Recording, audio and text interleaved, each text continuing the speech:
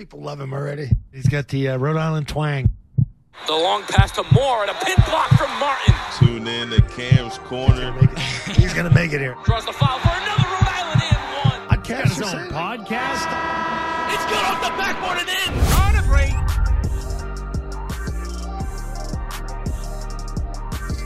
We are back, guys. Welcome back to another episode of Cam's Corner Season 3. I want to say episode 17. Let me double check really quick. I want to make sure this is the correct episode. We're on that pathway to 100. Episode 19 of Season 3. 87 overall, so on that milestone of 100, almost there.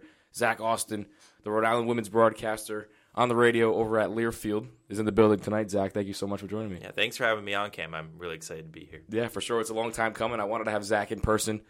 Zach just graduated from the University of Rhode Island in the fall, so now was always full-time with Rhode women's basketball. And now you don't have to worry about classes. This is your full-time gig right now. Been doing that since last year. We'll get all into that, dig deep into the experience and how it's been. But for you, just tell the viewers where you're from and where that passion for sports really sparked. Because obviously, like growing up, I'm sure you had idols in the sports broadcasting realm. But just talk about the passion for sports growing up.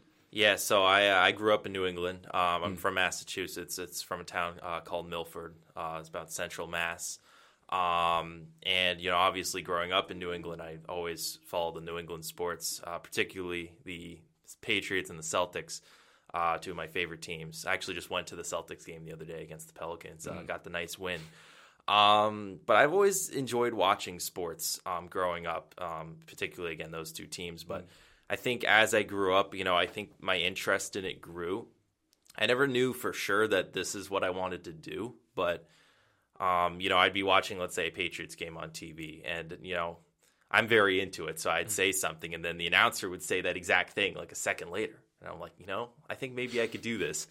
And so, eventually, eventually I got to URI, and that was something that it was an option I could explore and kind of dive into that interest more. And then I haven't really looked back since. Yeah, that's funny you say that. Like I would watch games with my dad too, and he would say something like right after the play happened, and then the announcer would say the same thing. He's like, "I got an act for this. I could do this." So when I was a kid, I was like, "Oh, that'd be so cool to like be able to do that." I never really had like growing up. I didn't have any like idols that I was like, "Oh, I want to be like him when I grow up." I wanted to play basketball when I grew up, and obviously when COVID and when all that kind of reality check happened, I was like, all right, I got to figure out a pathway. And I'm sure like COVID was a tough time for you when you were graduating your senior year. I think we're the same age, so you graduated a semester early. I got one more left right now in the spring. But what was your mindset like at that point when you chose Rhode Island? Yeah, so in high school, I really was into tennis, playing wise. I played every year in high school. I was supposed to be a captain my senior year, and I'm not going to lie, I didn't have a lot of fun my senior year of high school. I was over it at that point, and the one thing I was looking forward to in the spring was playing. And I think we had just started our captain's practices, which were not my favorite thing, but you get through that, and then the season's here. And then sure enough, that week, everything shuts down, and then you kind of could tell right away it was not going to go well. So that was disappointing. I feel like I got over that pretty quick, though, just because it was a quiet time. You could kind of reflect on things a little more.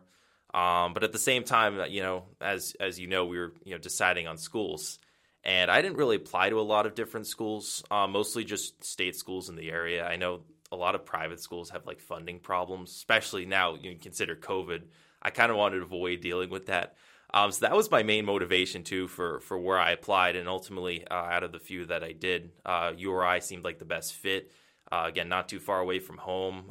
They had a lot of different options. So I knew I wanted to explore, sports media and journalism and those things. But I knew if I just didn't like that, didn't enjoy it, there might be other options for me.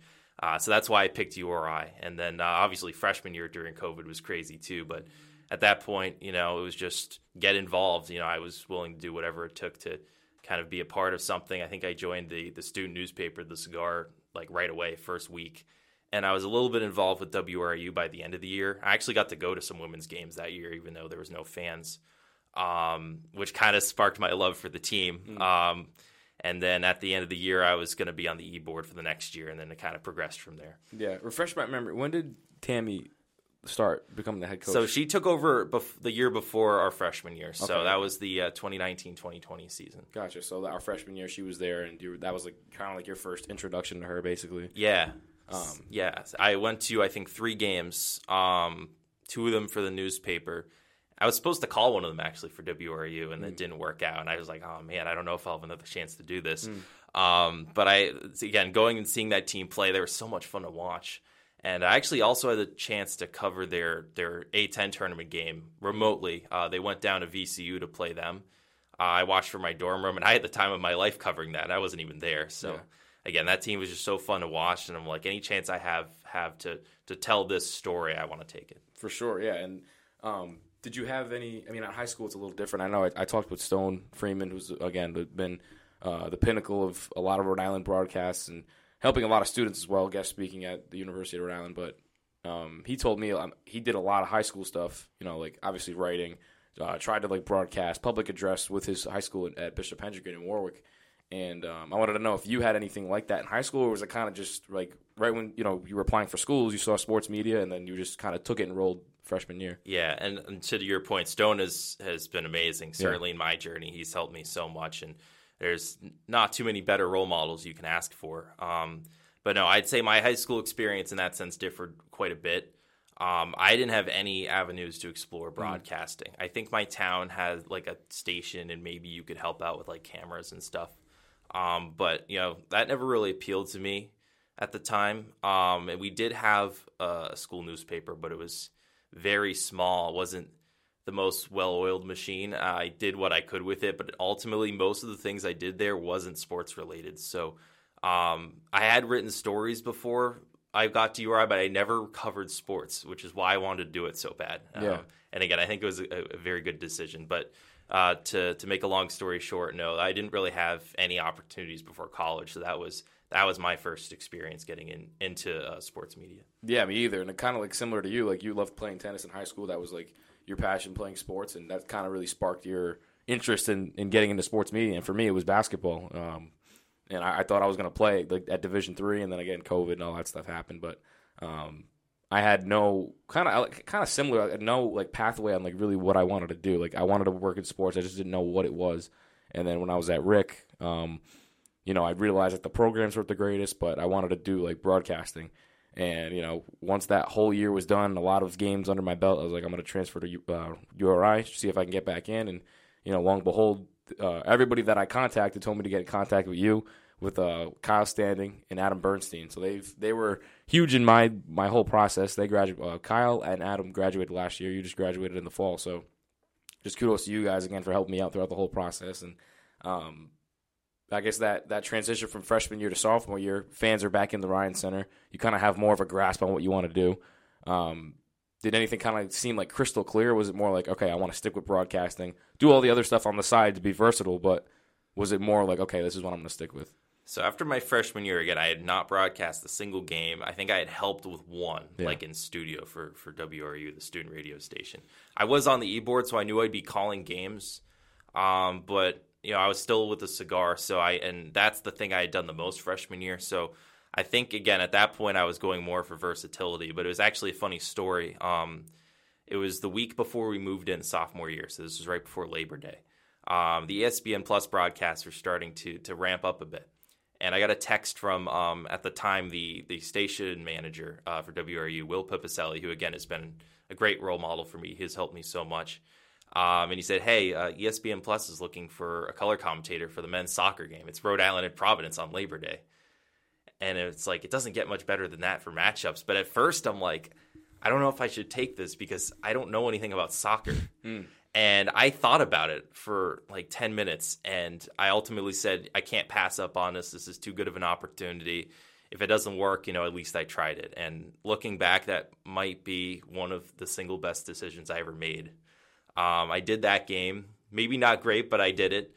I got asked to do a volleyball game, and I did that game as well, which also was a good game. The soccer game went to double overtime, ended up being a draw. And then volleyball, I think, went to 4 sets, something like that. I also had the opportunity to do both those games with Stone, which I think helped me so much. I remember him giving me some pointers the first 2 broadcasts that I think changed the way I called games from there on out. So I had those 2 games under my belt, broadcast-wise, and then I was asked to do another soccer game, and I was supposed to do this game with Stone as well. But that weekend, I think it was the Governor's Cup, Rhode Island and Brown on the road, so Stone wasn't actually available for that game. He went to the football game. So they asked me if I wanted to do play-by-play. This is my 3rd broadcast. I still haven't done a single student radio broadcast at this point, and I thought I would have to take at least a year to get to this point. I didn't expect to be doing play-by-play. So obviously I jumped at the opportunity, and that game, sure enough, went to double overtime, and there was a game-winning goal. But I think, again, those opportunities, me saying yes to that, I think changed everything. And then once basketball season rolled around, I knew they were looking for people for women's basketball. I always said, hey, I'm available if you need me. Sure enough, they needed me for a game. I did it. It was URI against Princeton. And that was Princeton's first loss in almost 2 years of real time, which was incredible. And then again, I just kept getting more chances. I think I called almost every conference game that year on ESPN Plus. But yeah, it kind of was just me saying yes to different chances. And my advice to anybody would be to do the same. If you ever have an opportunity to call a game, find a way to make it work. You might have to try to miss a class. Not that I'm saying miss class, but sometimes you might have to in those cases every now and then, or whatever you need to do. But if you can take advantage of those opportunities, definitely do it, because it can change everything. Oh my God, yeah. And Rhode Island has so many avenues to branch out into. They give the students media availability for press conferences and things like that. And Zach says don't try to miss class, but sometimes those press conferences are in class. And if you really want to get to it and you really want to hone in on your craft and have storylines and whatnot, those press conferences are really useful to go to. And, Shane Donaldson, shout out to Shane. He does a great job of allowing students to do that. He's the SID at URI. And, he was one of the first people I contacted, him and Dave Walzer, who's one of the people at ESPN Plus who does all the production and things like that. But for yourself, I get kind of the same thing for me was I reached out to them without doing a student radio. I didn't really get into a lot of the student radio stuff until I was on campus. So in the summer, before school even started, there was a few soccer broadcasts, and my first ever game was with you. We did the game against. I'm trying to think. I think it was UMass Lowell, right? UMass Lowell. And I remember that game. Yeah, we did that one, and then I think there was a Holy Cross game or something like that following that. Once school started, but.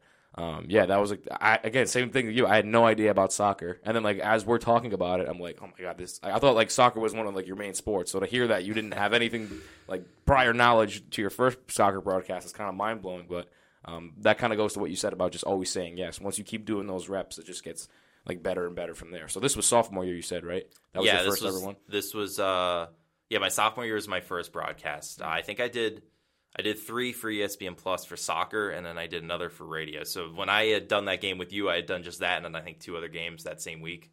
Wow. And then I did soccer all of this past fall. But yeah, I'm still learning as I go. But sure. I had a lot of fun calling those games. Especially the men's team when I first started. They were incredible. They had so much talent. They had Patrick Ajamong, who was drafted last year in the MLS by Charlotte, which was amazing. He was so much fun to watch. But those are some fun experiences. Yeah, definitely. And those aren't the ideal. Sometimes those aren't the ideal sports for a lot of people to call, but it's where you get your reps and where you really kind of find your true colors as a broadcaster. I found out because basketball obviously was the main drive for me to become a broadcaster. And when they were like, oh, you got to start with soccer and then do some volleyball and then we'll see how basketball comes. I'm like, I don't know. But I was like, you know what? I talked with Stone. Everyone that I talked to in that field was like, just say yes to everything. And then again, when we had a conversation before the broadcast, meeting you, and you said the same exact thing. The same kind of thing applies for your journey and everything like that. So I guess that summer from sophomore year to junior year, when did the internship process kind of start and kind of click in your head, and when did those opportunities start to open up? Yeah, and again, shout out to Stone because I think he really helped make this possible. But I didn't really have much of a plan because, again, my main goal going to college wasn't necessarily to be a broadcaster. It was something that I really enjoyed doing. And I think even through my sophomore year when I was starting to call more and more of the women's basketball games, I was still kind of in that mindset. And I wasn't really thinking of it as much as a career yet. But I think it was early February. I got a text. It was a Friday night. I got a text from Stone. He said, hey, my friends at the Ocean State Waves are looking for a broadcaster. Would you be interested? And if not, that's okay. I'll ask someone in my class. I got me thinking because I hadn't really thought about it much yet. And I think, generally speaking, in the process, this was very late. And again, I didn't really have any plans, so I'm like, yeah, let's go for it. And I quickly got in contact with the Waves, and they brought me on, and that was a great experience. And again, baseball is not one of my strongest sports either, but kind of to the point you alluded to, take advantage of every opportunity. And that was my first introduction to a lot of things that help me out now. Traveling to do road games, setting up equipment kind of on your own, and calling every single game for a team, home and away. You kind of get the full picture, and you get to tell the full story, which I really enjoy as a broadcaster. But that process too, long summers, you're living away from home, long days, hot days. I think it really toughens you out, and you kind of get through those growing pains that at the end of the day make you better. And again, I think going through that really did help me to get to where I am now, and I'm very thankful for that opportunity. Yeah, and shout out to Nathan Roblard as well. He's one of the FM directors for WRIU at URI, and I know he had that internship this past summer. He told me a lot of stories where, things weren't going right, and a lot of memorable stories where it's like, this is one, why you do it, because you have those memories again to look back on, but it's like, all like the hardships and steps that you took to get to the point that you're at now. So did you have any stories like that, like in the summer, where you look back and you're like, oh, this is like, why am I doing this? But it made you a better broadcaster and a better, like, I guess, person too at the end of the day. Yeah. So, there were times, certainly early in the year, where things were not great, and more often than not, you'd be more frustrated than excited to do a game. I remember the main thing for me was the Waves did not have a camera. And, I'm not going to get into all that, but it was a streaming broadcast. You needed a camera too. And we didn't have one. And, I don't own one. I'm not paid to do this. I'm not going to spend my own money on a camera. So ultimately, we ended up using an iPad for the entire year as our camera, which not the best. But again, I wanted to, help make the quality of the broadcast better. I remember at the preseason call, the commissioner of the league said, that he didn't really like the way our broadcasts were in the past because our press box was kind of to the side on the right and the angle was all weird. So I'm like, all right, why don't we make a way for this to be a straightaway angle you can see the entire outfield, because it's a one-camera production. So we did that. So that was successful. I'm happy we did that. Then there'd be times we had this old, like, dusty mixer that was sitting in the press box. That was our mixer that we used. There'd be times where that thing just would not work. And then that's not even to mention, the streaming software that we used at the time, which I had to run off my own personal laptop. So I had all my notes on there. Then I had to run that. I don't know how my computer survived that. But again, that's kind of part of working through those type of things. And by, the midpoint of the year, I think everything was running pretty smoothly. But it makes you better. And then once you're able to, not have to think about those things as much, you can really start to enjoy the product on the field that you're seeing. And I think that's the most rewarding part about it. Do you feel like that made you like an even better broadcaster than you were at the time? Because again, baseball is not a lot of people's strong suits, but it's, again, those days, Stone was saying it the other night, like, you're broadcasting like almost every day of the week. Yeah. I mean, there'd be days where the biggest trip we took with the Waves was we did a doubleheader up in Vermont, like way up. And we don't stay overnight on these trips. You take the bus up that day of, and then you take the bus back. So we left at, I think, 9 in the morning. We got there whatever time it was. It was like a 5-hour bus ride, which now I've done a million of those, so that doesn't even faze me anymore. But at the time, that was, really long. We played 2 games. We left at probably, 10 at night. Got back at 3 in the morning, and we had a home game the next day. You just kind of turn around. So I think, again, that's part of the experience too. But it definitely makes you a better broadcaster. Doing things you're not necessarily comfortable with, right. And kind of working through some production things too. Because to that point, the only really production related things I had done in terms of broadcasting was WRU, and that was a very simple process. You have a Comrex, which is the main device you broadcast off, some headsets, and you press a couple buttons, and that's it. This is a lot more intensive, and I think it really prepared me better, and it gave me a better background going into the last year or so. What's like preparing for that? Like, I know obviously with women's basketball, you have a little bit more of leeway in terms of days. Like, it's kind of like a day turnaround or like 2-day turnaround where you have that like time to really prepare. But if it's like day after day after day, like what's the preparing process like? Yeah, for baseball, it got tough. I pretty much just the day of, I would update stats. I would. So I didn't I started handwriting my notes when I first started broadcasting, and I realized very quickly this was not going to work for every game because that summer I did 33 games. So I ended up actually, as some of the other broadcasters that first week, I noticed used this app called Microsoft OneNote. Everything's on your laptop. The disadvantage is it's not all laid out in front of you at the same time. You have to kind of maneuver through it during the broadcast, but you could fit so much more information on there. So that is something I started to use, and it was great. It was easy to do day of, when I needed to update numbers. But sometimes if I had like an opening in the morning, day before, I just add all the players from the next team.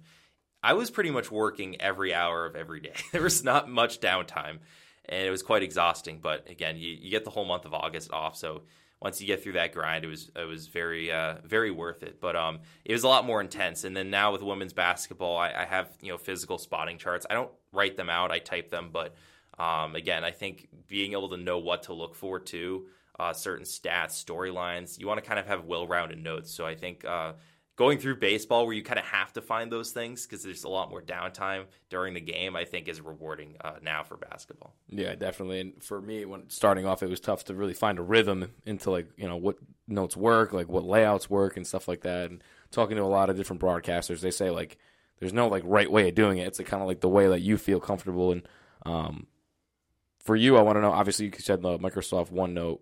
You introduced that to me, the first broadcast. I use it a little bit for those games, but for now, is there anything different that you see now in your notes that you try to implement back then? Like, is it kind of like the same process, or are you trying to experiment with different things every day? So the base of my notes basically is this. I go to the roster page of whatever team. I go to the stats, and then I go through to see if there's any storylines. I check the last game, things like that. So that's kind of where I start. And then for me, it's obviously a matter of picking what's important and how to lay it out. And kind of to touch on your earlier point, I change my prep, like my style of prep, almost every year. I have a different spotting board this year than I did last year. If I continue this next year, there's a good chance I might have a new one then. But again, it's whatever works best. There's no right answer to it. But yeah, it's those simple things, and you kind of branch out from there. Sometimes I kind of find myself going to these rabbit holes when I do prep, and I really enjoy this. This is part of the reason I love broadcasting so much, is finding some obscure things. Maybe it's like a season series type number. The most recent one I can think of is we just played George Washington on the road at the end of January, and I looked through the head-to-head series log, and sometimes you have to find things yourself. The game notes, again, shout out to all the SIDs, Shane, Michaela, and Meg. They're all amazing. But sometimes there's things that aren't in there that you find yourself that's so rewarding. And I remember going through, and I realized the URI, until the last time they had went to George Washington, had never won there on the road. Yeah. They were 0-25 in the series until the last time they went. There's another one I remember we played Harvard twice last year. They hadn't won at Harvard since the 90s. I think it was the 95-96 season. Both teams actually made the NCAA tournament that year. So it was discovering that streak, then discovering that year both teams made the tournament, which is the only time that's ever happened. Sometimes I'll see a player played against another player years ago, and then they were teammates, or there's some other connection. Like any little thing like that, I just love. And even if I don't mention it on the broadcast, I think it gets me more, it gets me excited for the matchup, and just knowing the little intricacies of the stories that you're telling. And that's so rewarding as a broadcaster. For sure. And that jump from sophomore year now to junior year, that's when we met. Did you have any other internships besides the Waves, or was that your only internship? Yeah, so the Waves, I did that between my sophomore and junior year. That's the only internship I did. I decided to take last summer off, which was a tough decision for me. Part of it was I was so, wound up with schoolwork and broadcasting during the time that a lot of those positions were open that I just missed it. But it was a conscious decision too, because I had experienced that the last summer, and then I also had traveled during the year too to do basketball. And I hadn't had a lot of time to be home. I think I was not home a whole lot that year. And again, being from New England, I've only ever lived in New England. It's easy to get homesick when you're gone that long. And so I wanted to take that time to myself. I also knew, especially in this business, there is a really fine line and a balance between getting experience and then making enough money to live on, which isn't something I have to think about a ton right now, having just graduated college, but that's something that's always been on my mind. and you have to make decisions about that. You have to, do you sacrifice experience or do you sacrifice, how much you can make? And I really did sacrifice that when I did the waves. So I opted to take the summer to just build up some money, build up my bank account. And I didn't do any broadcasting, but I think I was okay with that decision because I knew, especially compared to a lot of the people that do summer baseball, that's their big thing. That's, as a student, that's what they get to do because a lot of them go to these bigger schools like Syracuse or Notre Dame, Penn State, Ithaca, all these big broadcasting schools that they don't necessarily have the chance during the year because there's so many people doing broadcasting. They might not get consistent reps, and that's where they get that. I knew that between women's basketball and the other sports I was doing at URI, I didn't need to worry about reps quite as much. It's always good to get more reps, and I would have welcomed that, but I wanted to prioritize myself a little bit, so I did take last summer off. But between the waves and everything else, no other internships, and then of course women's basketball came along, and that's what I'm doing now. Yeah, I mean, just kind of run me through that. Run me through the story of how Rhode women's basketball came into your lap. I mean, I know obviously that's not the greatest way to explain it because there's a lot of hardship and a lot of different experiences that you had to do to get to that point. But obviously the SIDs and the people in charge, they saw something in you that they wanted to implement in the Learfield broadcast. So just run me through what that day was like, the timeline of events that led up to you becoming the broadcaster for women's basketball. Yeah, and I agree with you on that. It didn't necessarily fall into my lap, but I think it's something that I certainly, I think it's because of the work I had put in my first 2 years that I was in position for it. But I remember I was actually on vacation. I was in San Diego. This was our last day. We were flying home that day. Me and my family were on vacation. I got a text from Shane Donaldson. Which is very rare. This is July, so this definitely piqued my interest. And he said, "Hey, I have an opportunity I'd love to talk to you about. Are you free sometime this week?" And I knew I could meet with him in a couple of days, so I'm like, "Yeah, I can come in." And again, this whole time I have absolutely no idea what this is, but I had this gut feeling that this was something important. That if this is something that they wanted to bring me in for, but at the same time, I'm like, what could it possibly be? I thought maybe they'd have me write Go Rhode recaps or something, which there's nothing wrong with that, but that's kind of the scale I was expecting. So I go in to Shane's office a couple days later, and we catch up, and then he walks me down to a different office. And this was a very new looking office. Learfield was actually moving into this office while I met with them. And that's where I had the opportunity to meet Matt Swiss, who's the general manager of Rhode Sports Properties, which is part of Learfield, and he's amazing. He's helped me so much as well over the years, and I'm so grateful for both of them. But they sat me down, and at the time, there was no radio for women's basketball. They had it for men's basketball. They had it for football, and that was something that was in the back of my mind the year before when I was doing ESPN Plus. Was that would be so cool to have a radio broadcast that does the road games and all the games because they're so good and they deserve the coverage. And so when they told me, hey, we're thinking of starting women's basketball broadcast for Learfield, and we want you to do it. I was so excited. I probably looked like a kid on Christmas because that was something that I always thought would be such a cool opportunity. And the fact that they saw, they saw what they liked in me and they wanted me to carry that out, it meant the world to me. Because I did have so much fun covering that team. I also I went to Wilmington, Delaware to do the tournament with WRU the year before, which was my first time traveling to call a game for them. And I would have said yes on the spot, but just because it's such a logistical shift from what I was used to, I didn't say yes right away, but I'm like, listen, I love this opportunity. I want to do this. And sure enough, I did. And kind of we've been rolling ever since, but it's such a great opportunity. And it might seem dramatic to say this, but I do think it was really life-changing for me because it kind of shifted my trajectory from broadcasting being more of an interest and a hobby that I explored to something that I could seriously build into a career. Yeah, and for them to be A-10 co-champions of the regular season last year and for you to be the first broadcaster for radio to do that, I mean, how does that feel? What was that feeling for you in that moment? It's amazing, and I think, when there's times you're down, you feel spoiled almost because of how great they were in that first year. And it wasn't my first year covering the team or calling games for them, but being the voice of the team. Right. It was great, to see every step of that journey from day one to the end. I think is so rewarding as a broadcaster when you've seen the highs and the lows of the team. And sometimes you don't necessarily know how good you have it, having that happen in year one, but I knew that we were witnessing something really special, and that really culminated in the day they won the title, the regular season title. It was the regular season finale at home against Dayton. And when you're doing a game, you're in the moment, you're calling the game, and you don't really think about those type of things, especially when it's something of this scale that's never happened before, and I've certainly never experienced. But then once the final whistle sounded and the confetti started falling, things changed. You started to feel the weight of the season and what happened, and it was just such a surreal feeling seeing the confetti come down and getting a championship T-shirt. I mean, all of that is just so cool, and I wouldn't trade it for the world. Yeah, I mean, talk about too like the interaction you have with like players and the coaches. Obviously, Coach Tammy Reese is an outgoing person to say the least, but you get to spend like this quality time with them off the court as well. Just talk about how I guess welcoming they've been in these past 2 years too. They've been amazing. I mean this when I say I don't think that a lot of places would treat someone like me in this role quite as well as this team does, because they're amazing. They're great coaches and great players that we've seen, but I think the thing that's harder to appreciate is just how amazing of people they are.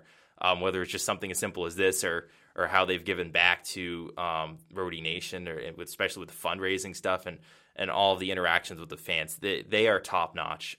They are as good as it gets in the business. And but another thing too, to kind of touch on that point, is when you're broadcasting a game, especially if you only call a few games for a team, whatever team that may be, it's harder to appreciate what you're seeing because you only see the product on the floor. And I can't say I've seen every practice and know every little detail of the team, but getting to get to know everybody kind of a little bit on a personal level too, outside of basketball, I think really helps you appreciate it, because then you can feel along with them. You can kind of relate to the successes they're having or maybe the hardships, and you feel like you're kind of part of it. I'm not going to say I'm part of at winning or anything like that. I'm just there to call a game, but you really start to feel like you're a part of it, and I think that gives you such a deeper understanding, or a deeper appreciation, I should say, for what you're doing in the story you're telling.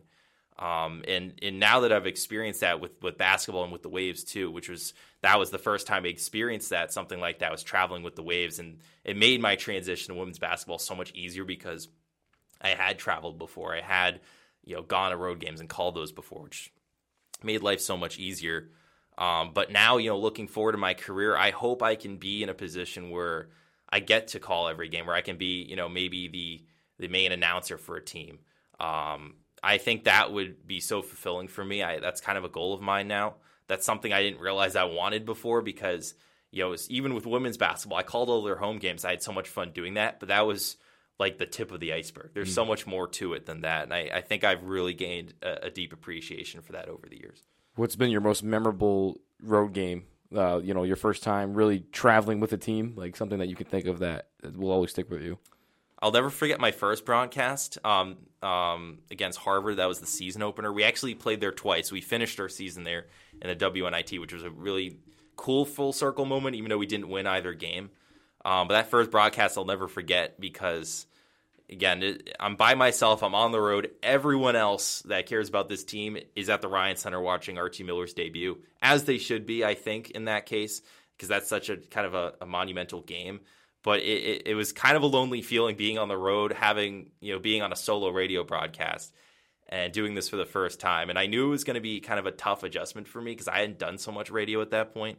But I remember testing my sound and going through the spots and hearing the narrator say, "Here's the voice of Rhode women's basketball, Zach Austin." I just thought that was the coolest thing. I'm like, all right, I'm where I need to be, and this is what I meant to do. And that game was rough. The stats were not working in the second quarter. And again, being new to this, doing radio and being by myself and not having stats, that was not fun.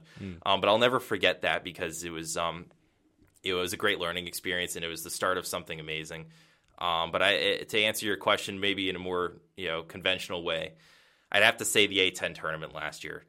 Going to Wilmington, Delaware, Chase Fieldhouse, which is the home of the Delaware Bluecoats, the Sixers G League affiliate. That's such a cool building. I'm kind of a little sad it's not there anymore. We're not going to be going back, but I went down and did it for 2 years. and last year doing it for Learfield, the semifinals game against St. Louis.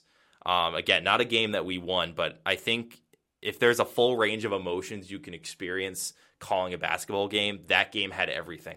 You feel the despair. You go down by such a big margin right out the gate. St. Louis, threw not just the first punch, they threw the first 5, and you think there's not much hope of coming back, but then they slowly start to make their way back, and you're thinking, do they have a chance? Because this is history on the line. This is a chance to go to the finals, a chance to come back from an insurmountable amount, it seems. And they had their chances to tie, and they just missed it. But there were certain times in that game where you just get so caught up in the emotion of it, and you just never forget that. And that will always be towards the top of the list of games I've called. I also really enjoyed calling the game at Princeton last year. The game this year too at home, but at Princeton, that's such a cool gym as well, Jadwin Gymnasium. And that game came down to the buzzer. I think Princeton scored a game-winning layup as the buzzer sounded. That was such a fun game to call. And then this year, NC State, having the chance to travel down to Raleigh in a building with so much history. There was a crowd of 5,000 there. That's the largest crowd I've experienced calling a women's basketball game. Uriah had the lead for 37 and a half minutes in that game. There was a chance. They had, and this team was ranked as high as 3 this year. They were 10th, I think, at the time, maybe 14th when we played them. We had them on their heels. And, oh, man, that would have been such a cool win. But, again, being able to experience that atmosphere and that type of game against that quality of opponent is something that I'll never forget. Definitely. And the career, when you look back at it, I mean, those memorable moments really stick with you. And having so many amounts of opportunities to do that, it's super rewarding, and obviously at this level too. But you talk about the memorable games, you talk about the hardships and all that stuff. We talked about, again, Tammy Reese, how much of a outgoing person she is, and how personable she is too, not only with like the media, but with of course her team, yourself, and everybody else on staff. Do you have a memorable like Tammy moment or Tammy story that you'd like to tell? I do. Well, first of all, I want to say Tammy Reese is genuine. Whatever you see, the media sees at the press conferences that's who she is. She's like that all the time. She's a genuinely amazing human being and a great basketball coach. And I think, I'm extremely lucky to have a chance to cover, her and her teams over the years. But I remember, again, back to that first trip, we went to Harvard for our first game last season. And at this point, I'm still kind of out of my element. This is the first time I've traveled with the basketball team. This is the first overnight trip I've done. Thankfully, it was in a place I was familiar with. I'm from Massachusetts, so Harvard wasn't that far away from me. So it was familiar in that sense, but I was still kind of getting used to the way things worked. And I'd be lying if I said I wasn't awestruck when I first went on that trip. So I think we're on the way down to go to the bus maybe for that game. And I get in the elevator. And at first, I'm all by myself. And then sure enough, Tammy Reese comes in right behind me, and we're the only 2 people in the elevator. And I remember she looks over to me, and she's like, "Are you excited for the game?" I'm like, "Yeah." She's like, "There's nothing better than calling basketball."